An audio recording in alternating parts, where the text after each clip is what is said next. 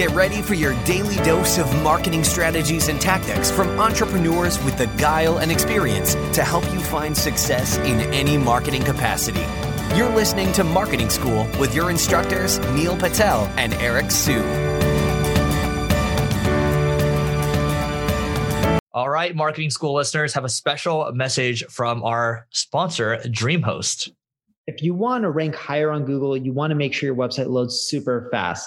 Check out DreamHost. Not only is their solution super affordable, it'll make your website load faster, and they have amazing tools and support for your business to ensure that you grow and succeed.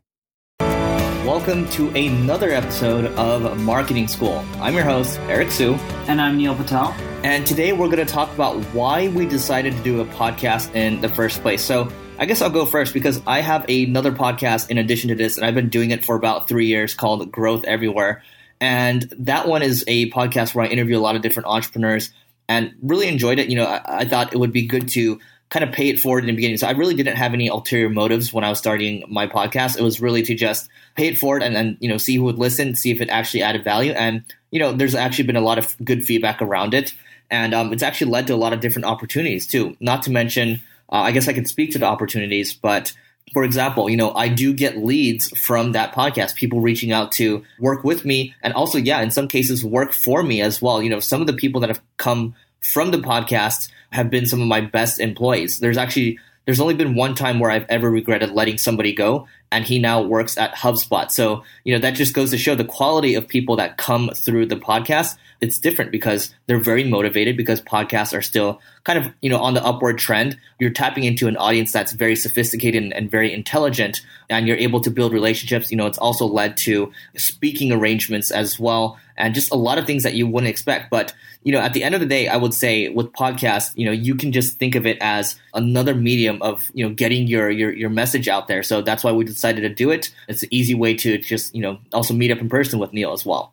Funny enough, I didn't want to start a podcast for the longest time, right? Eric knows this. How many times did you badger me to create a podcast? It's got to be at least 4 or 5 times. And how long did it take you to convince me to do a podcast? Probably close to a year. And the reason being for me is I travel a lot. Like we're right now recording in Los Angeles. I just flew back from Brazil. I had 2 connections, terrible flights. And it would be a third layover to go back home into Las Vegas. But I was like, all right, let me stop in LA for a day and then we can record. We have a lot of technical issues recording podcasts. We're finally getting them sorted out. It's a pain for me to do it. I love doing the podcasting, but it's a pain time-wise because my schedule is so hectic. It's not like content in which I can just write and publish whenever I want. With podcasting, I have to schedule out time in my day because there's one other person involved, Eric, right? So I look at it, and as much of it is as a pain, it's really well worth it.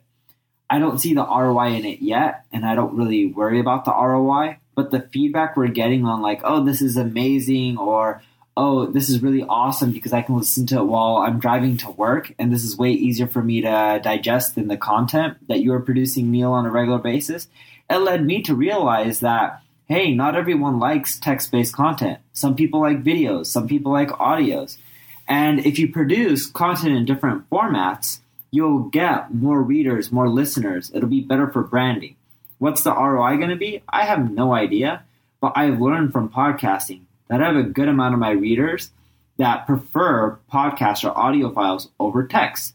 And so many so that I'm eventually, within the next 30 days, I'm going to add a tab to neilpatel.com that just lists out all the podcasts. Because when Eric and I first started out, I'm like, I don't know, how many listens are we going to get?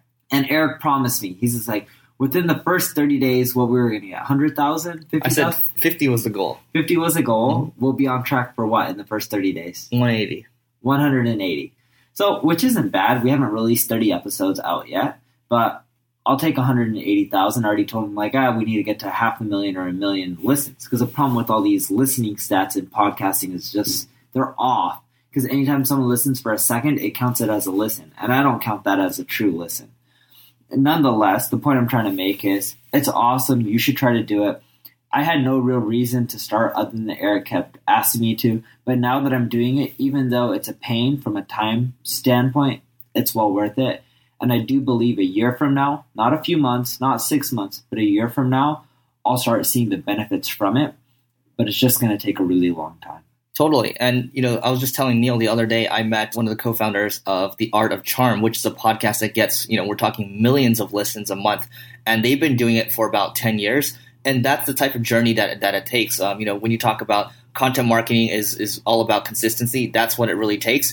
For us, we're playing the long game here. And we know, being on a podcast, being on multiple podcasts, having videos as well, having blog content, having, Facebook ads too, you just have multiple touch points where you just keep engaging with people to the point.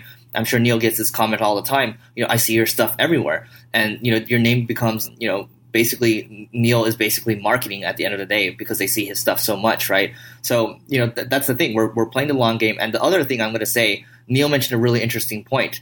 The stats are really archaic right now. You can only see listens. Imagine, these are the days of, you talk about the internet first coming out when GeoCities was out there, Tripod was out there, and you were only able to see your hits. People had those little cute, counters on the bottom of their web pages, and that's what it was. That's all you could see. You couldn't really get any real analytics. But what does that tell you?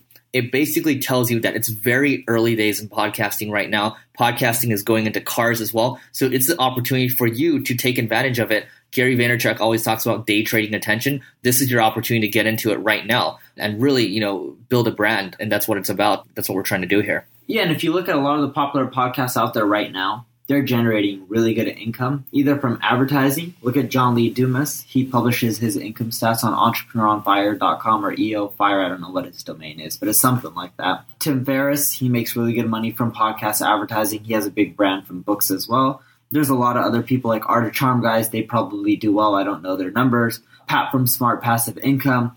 I've talked to him over the years, and he's just like, podcasting has been amazing for me. And that's really what's made Pat really popular, right? He's done other things as well, but the podcasting really helped put him on the map. The point I'm trying to make is it's a great channel. You should do it, but don't expect a ROI in any time in the short run. Give it at least 1 or 2 years. It is really warming to kind of see the comments people are saying. People say, I listen to your stuff in the car or when I'm working out. One guy I connected with, I actually used to read his stuff a lot, and I still do when it comes out. So his site is viperchill.com. His name's Glenn Alsop, and he really knows SEO. And he was just, emailed me out of nowhere saying, I really like, the stuff coming from your podcast, and it's really beneficial. It's one of the best ones out there right now. And these are the types of comments we're getting from this podcast right now. And even the negative feedback, it helps fuel us, and it helps it helps us improve, this podcast. So whatever feedback you guys have for us, any ideas, we're always open to it. So yeah, we're going to, continue to trudge along when it comes to podcasting. But I guess, I can share some more numbers that Neil kind of alluded to. John Lee Dumas from Entrepreneur on Fire. You can just Google, Entrepreneur on Fire income reports, and you can see at its height, he's making, $500K in a month. And then Pat Flynn, I think he's, doing a healthy 6 figures too. And then there's a lot of other people out there. That's pretty much it from mine. I don't really have anything else to add other than it's worth a shot. So much so that I'm even thinking about doing video now because I've always wanted to do it. And I was talking with Ramit Sethi from I Will Teach You to Be Rich, and he was telling me how videos have done amazing for him as well. It just takes more work than podcasting, but this is my first step into getting into videos, right? Doing audio, then eventually I'll get into videos. And it's harder than content. Easier to do, but just the time-consuming part because I'm coordinating with one other person. I do recommend that if you're going to do a podcast, you either pick someone to do it with or you interview people. So it's one or the other. If you interview people, you can get them to promote it. Eric and I, we just wanted to spit out our own knowledge and what we've learned and give out our own experiences. Hence, we don't interview people on this podcast. Plus, we already have an audience to promote too. I have a good-sized audience, so does Eric.